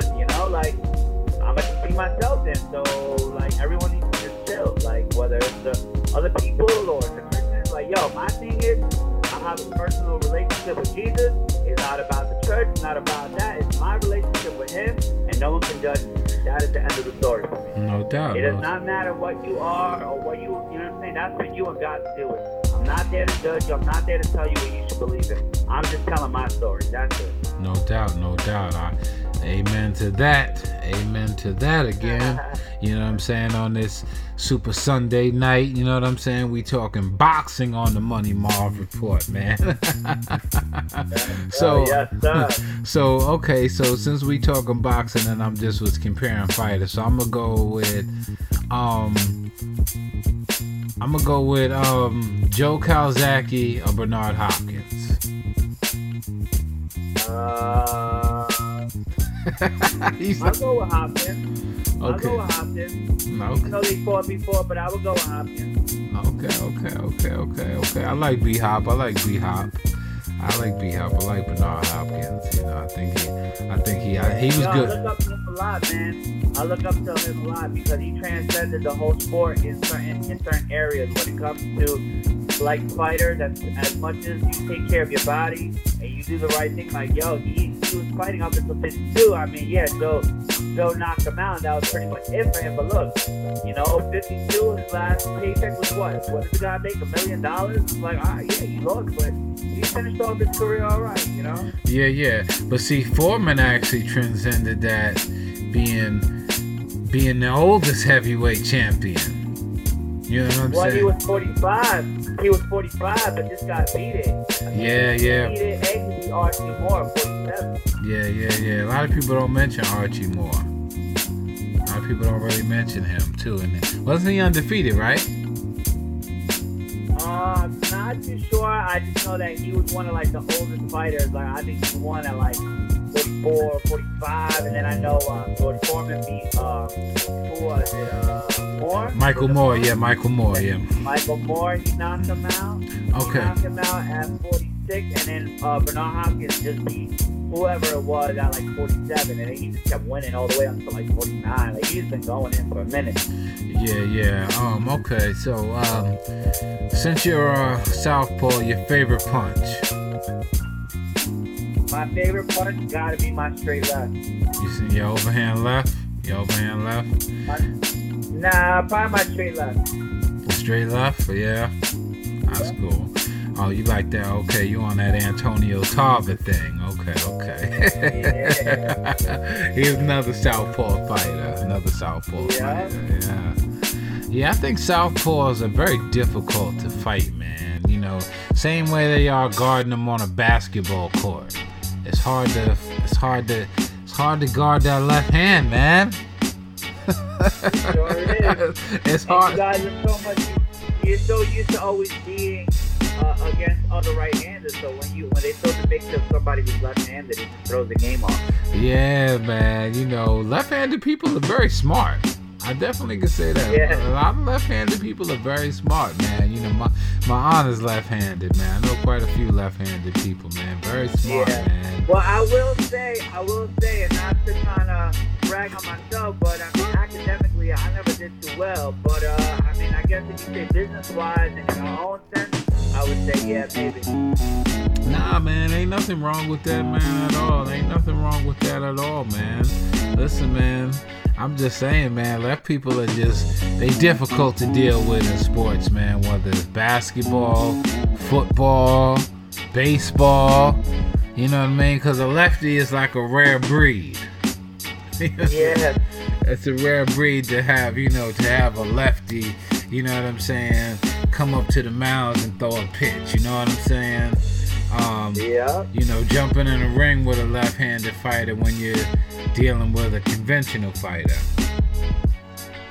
It's different. Yeah, definitely. It's completely different, man. Definitely completely different.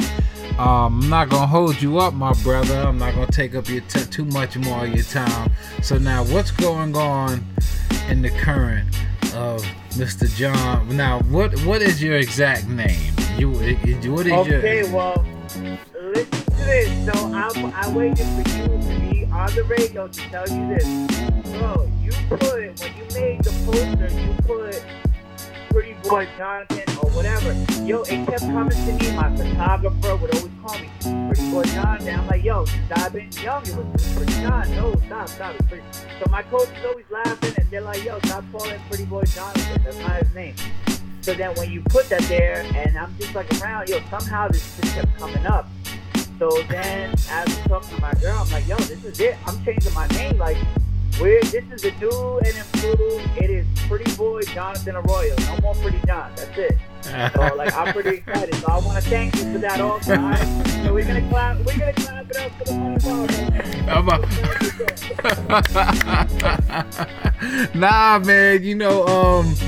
Nah, man. I don't like Pretty Boy John, man. Pretty Boy Johnathan sounds cool, man. That sounds cool. You know what I mean? It sounds cool. It was a blunder on my part, but I guess the blunder actually became a blessing. No, it totally did, because 2 days later, I was talking to a buddy of mine, and I was telling him, he was like, "Oh, what's your ring name?" And I was like, "Oh, it's Pretty John." So he's like, "Why don't you try Boy Johnathan?" And I was like, "Wait a minute, say that again. What did you say?" He's like, "Pretty Boy Johnathan. It flows better." I was like, "You're gonna think that I'm crazy, but let me show you this poster." And it just became this whole big thing. And I was like, "Wait, before I change it, I gotta get the confirmation, and I gotta tell my girl." So I'm like, "Babe, what's up?" I was like, I told her the whole thing. So she's laughing. She's like, "All right, let's do it. The new and improved." So there we go. Now, Pretty Boy Johnathan Arroyo. Nah, man, that listen, man. Listen, Johnathan is your name. John is just short. John is, you know what I mean? It's short for Johnathan. You know what I mean? It's a shorter version. That's your name, man. Embrace who you are, man. Your name ain't John. Your name is Johnathan. You get what I'm saying? There we go, man. And I'm liking the new and improved. And that was a blunder on my part. Nah, it was perfect. I'm enjoying the poster. I gotta print it out. I gotta get them made, because I gotta send one to my son, man. He's waiting for the poster. So the same one that you made just like that, I gotta send it over to him. Nah, I got you, man. Nah, man, it's cool, man. Like, and then you did, and it's funny, you commented on that too, man. And as we were chatting via Messenger, whether it's the grammar of the book, and you was just like, yo, yeah, pronunciation of it was like perfect. I was just like, and he's like, LOL. I'm like, oh, this guy and this LOL. Yo, that's so funny, bro. But yeah, man, as far as, let me answer your question with my current state right now, I had gotten hurt right after my last fight. So, I've been going through some stuff with my shoulder. So, as every real fighter knows, the kryptonite of a fighter is their shoulders, as they say, their rotator cuff. Mm-hmm. So I've been avoiding that my whole life, man. I never ever had any injuries.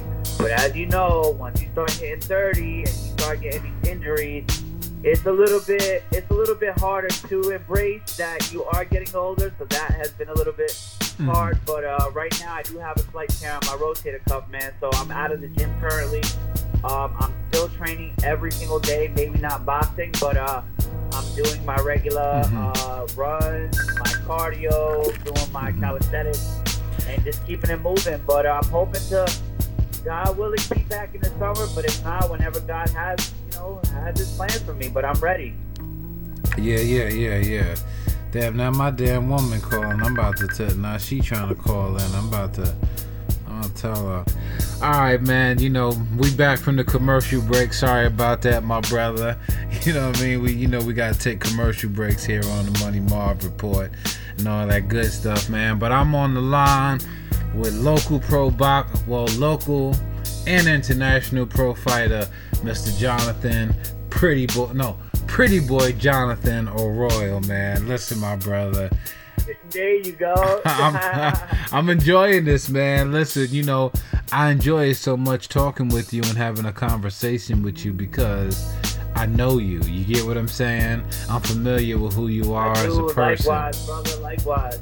And trust me, I would have loved to have you right here with me. You know what I mean? But I know it's so much craziness going on in the world, dude. And it would have took you like an hour to get to my house. So, I feel you on that. so, but I definitely got some stuff, man, that I would like to do with you. You know what I mean? But that's something we'd have to talk over at lunch or something, at a Starbucks or something, man. And you know what I mean? Oh, definitely. So now you had the shoulder injury pertaining to the rotator cuff, and it's funny too. I had a shoulder injury going into boxing. And I had a surgery too going into that, going into the gym. Yeah. But nobody. Well, there goes the motivation right there, because I ain't trying to stop. I'll tell you, this shit hurts bad, but I ain't trying to stop, man. I'm still out there, I'm grinding, like, I'm out there, I should still be like that. That's why I don't go to the gym, but when I'm running every day, like, I'm on it. Like I'm making trying to gain no weight, like being right on point, so the transition is just like right back into it. No doubt. That's what's up though, bro. Like there's nothing wrong with that, staying in shape and keeping on your toes and all that. There's nothing wrong with that, man. There's nothing wrong with that at all, man. So now this guy that you were in the picture with on the flyer for this fight, now that was your first fight or your second fight? Or the last fight? What is it? You got the red trunks on, the red gloves, and the dude with the tattoo across the back. Oh, that was my second fight. That was actually on Broadway Boxing, and that was televised. Oh, okay, up there in Manhattan.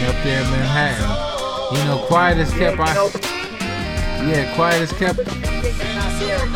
Yeah. I used to go there, man. Quiet as kept and watch some of the Broadway fights as well. I used to go up there and catch some of the fights, man, and all that. I thought about jumping back into the, promotion aspect of boxing, but I don't know all the language of it. I have to really kind of dig into it. And quiet as kept, I do have my boxing license, trainer's license as well. But I don't. Okay. But I don't be trying to train people and shit. I hate trying to train grown men, because grown men got so many goddamn bad habits, man. It's hard to break them of that shit. You ain't lying, man. Yo, listen, I do personal training, and I do adults and I do children, and the children are so much more they're ready to embrace everything. They're ready to work. There's no excuses. Believe it or not, it's the adults that are always complaining. Yeah, because as adults, we got bad habits. We got bad habits, and it's hard to break them habits. You know what I'm saying? It's hard to break them habits. Yeah, man. So, what was I gonna say to you? So, would you entertain the Pacquiao-Mayweather 2 fight or no? Not really. I mean, I'm gonna watch it regardless. But it's nothing that is too. I don't think they should make a big deal about it. I don't think it's gonna happen. I personally thought that the first one was a waste of time, and it was a waste of money. And to hear Manny Pacquiao say, him move too much. What the fuck? Yeah, I was a little disappointed, man. I know he hurt his shoulder, and I get it, but listen, man, when he signed that dotted line and he laid those gloves up, there are no excuses. So I was a little disappointed with that, but other than that, I think if Mayweather would have fought him in his prime, I'm not too sure Mayweather would have won in his prime.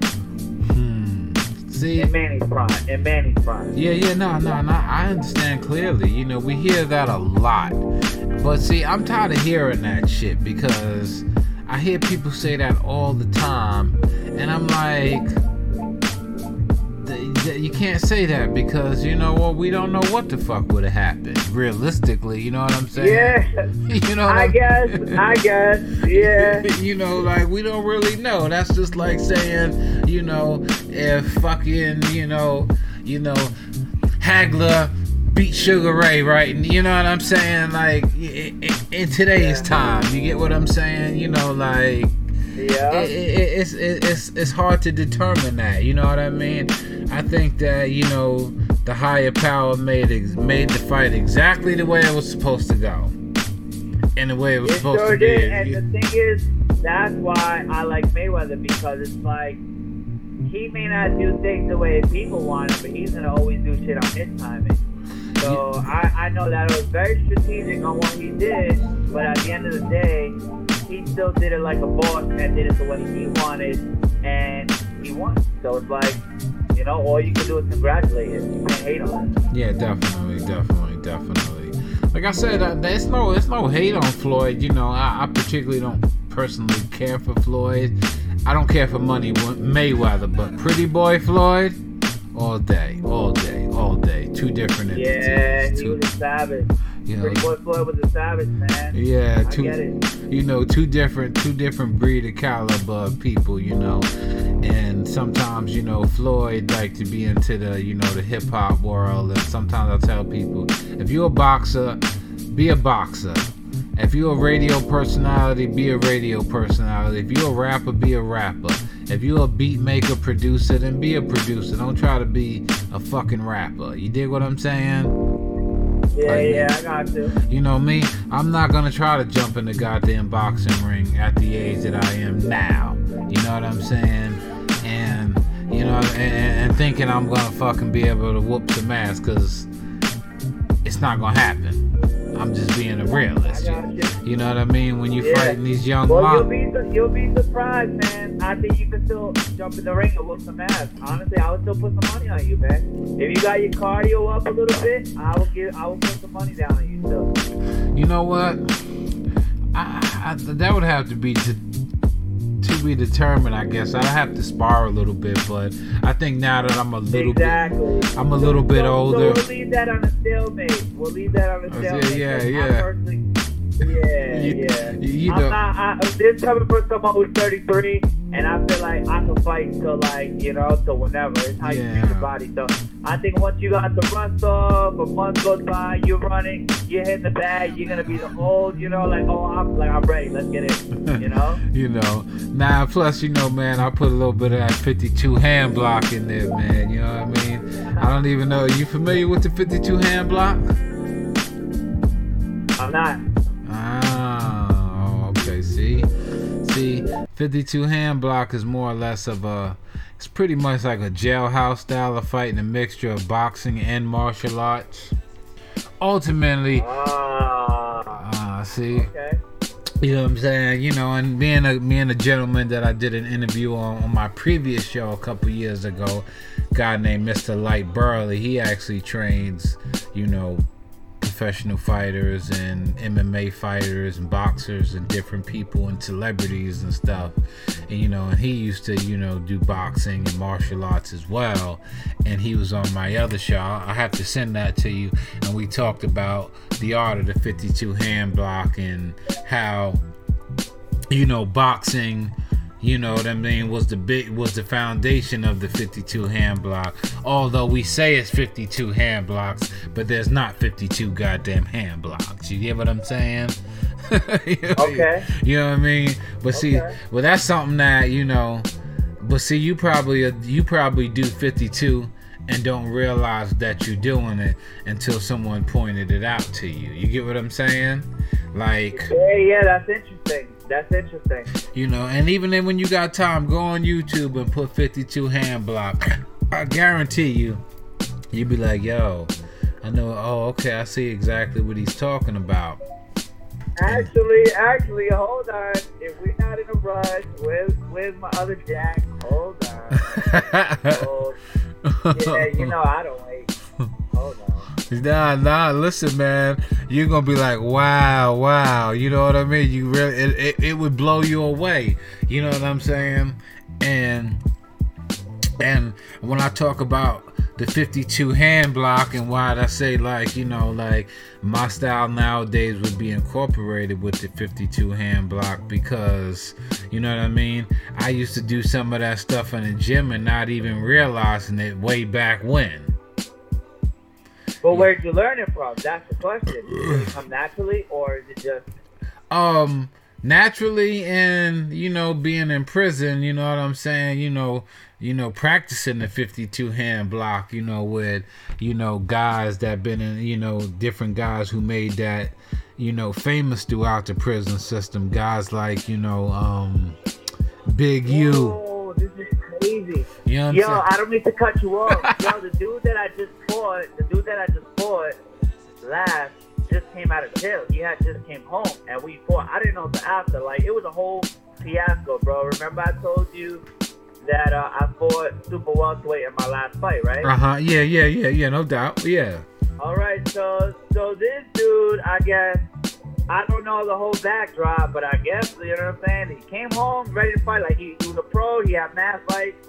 And, like, this dude was really coming at me like, it is a street fight. Don't get it twisted. This shit is a street fight. Yeah. You in a dog fight. I gotta address this because a lot of corny people come to me on that, like, boxing not really street fighting. Like, bro, like, listen, I ain't gonna pretend like I'm a street fighter, but yo, half of these dudes that pretend to talk that shit, like, yo, 60 seconds of a street fight feels like an eternity. So don't tell me about a difference between boxing and street fighting, alright? So moving forward, yo, this dude had nothing on me, bro. So he's like this little jack dude, and I'm basically like, I'm putting hands on him, but he's mad because he can't touch me. Like, so he starts headbutting me and splits my shit wide open. This shit gets personal. That's where I messed up. See, I almost lost my cool. I got flashbacks.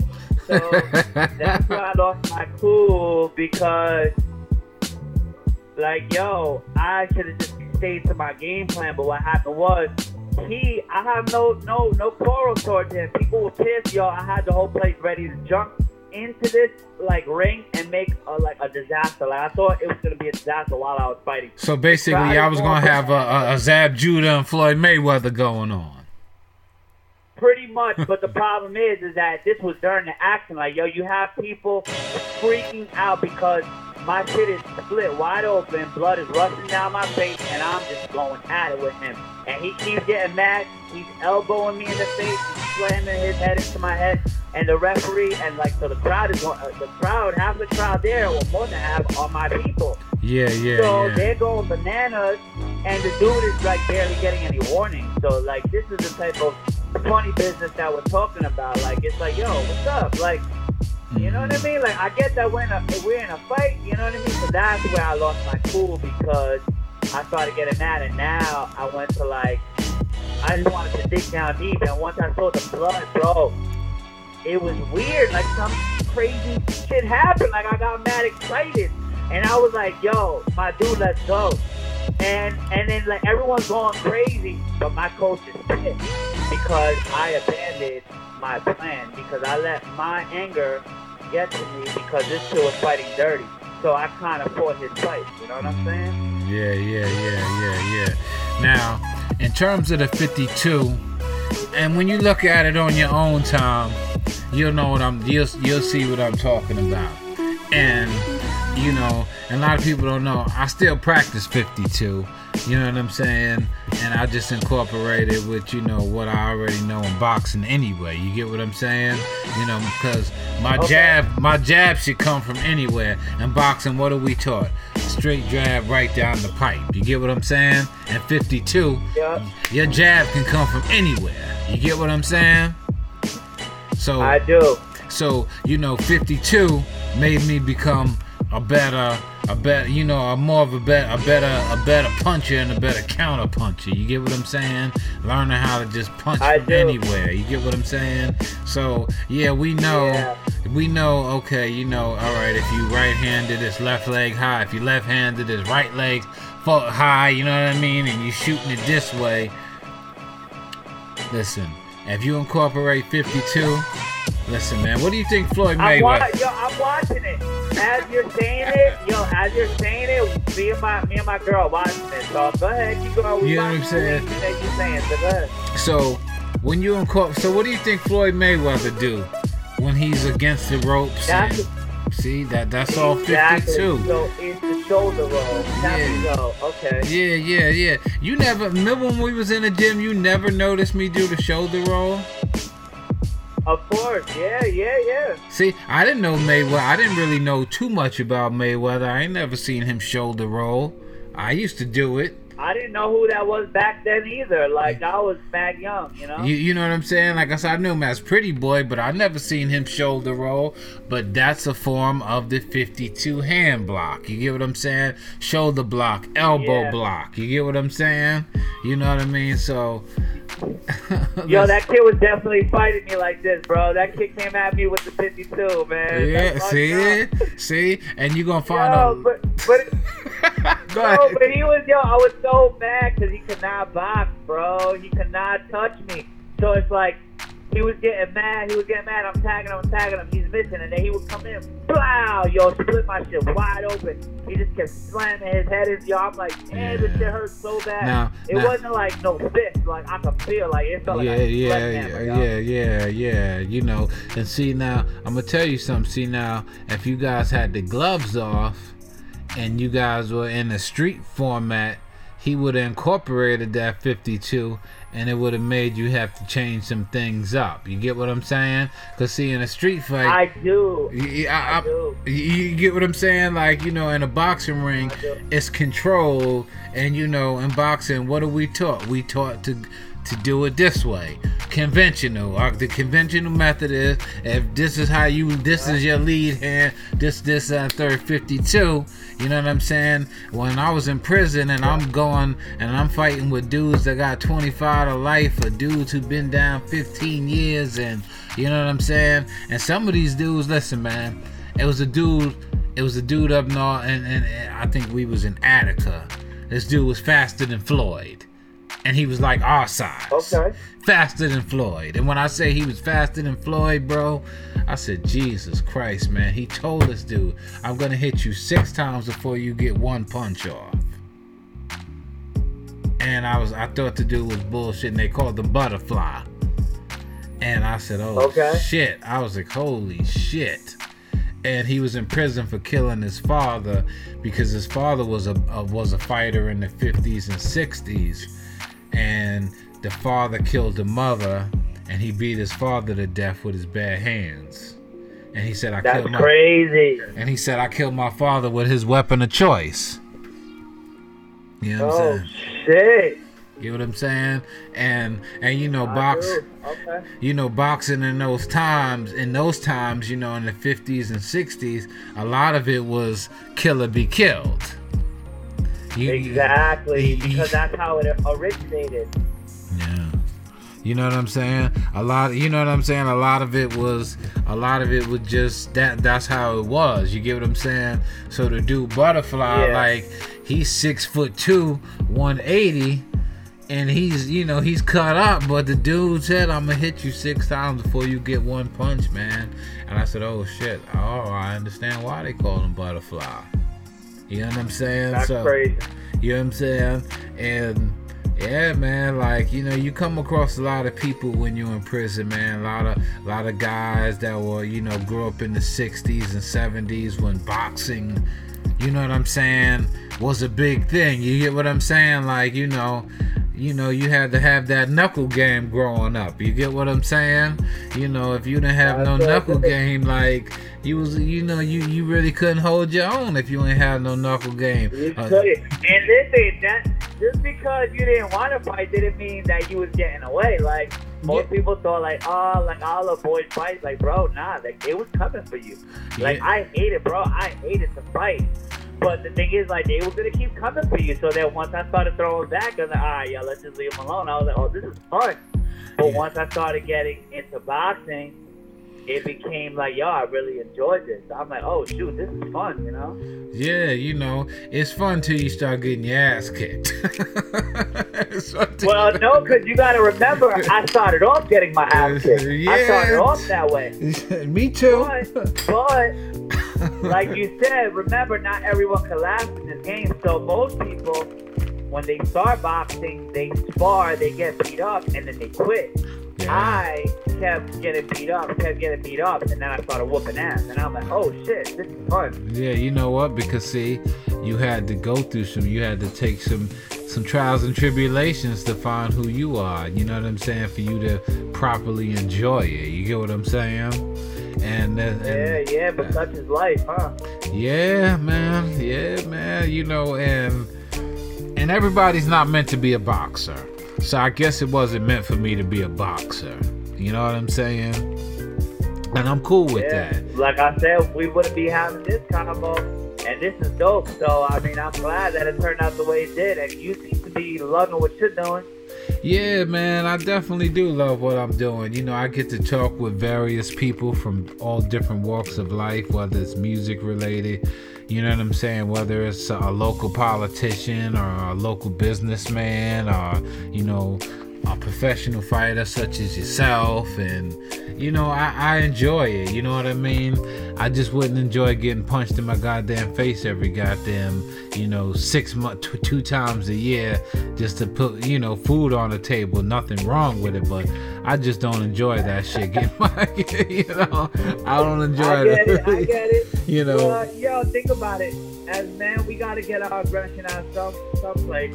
Think about it. If most dudes, and you should know this, you know, if they want to always be in the street and they out getting this aggression somehow, whether it's gunplay or if they're fighting the street, somehow you getting out that aggression. Yeah. You know, so it's like, for me, I wasn't really about that life. I just happened to be around that environment.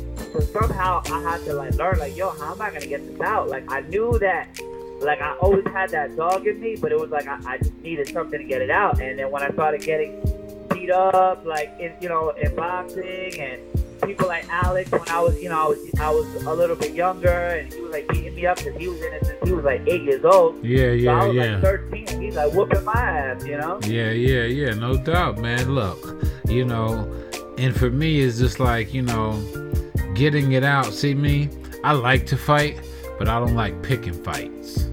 You get what I'm saying? I don't like to pick fights.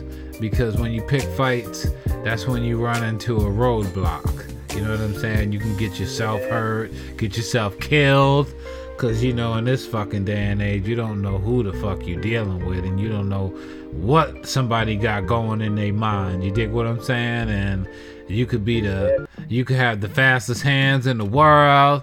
That person pulls out a gun, bro. You can't box no bullet.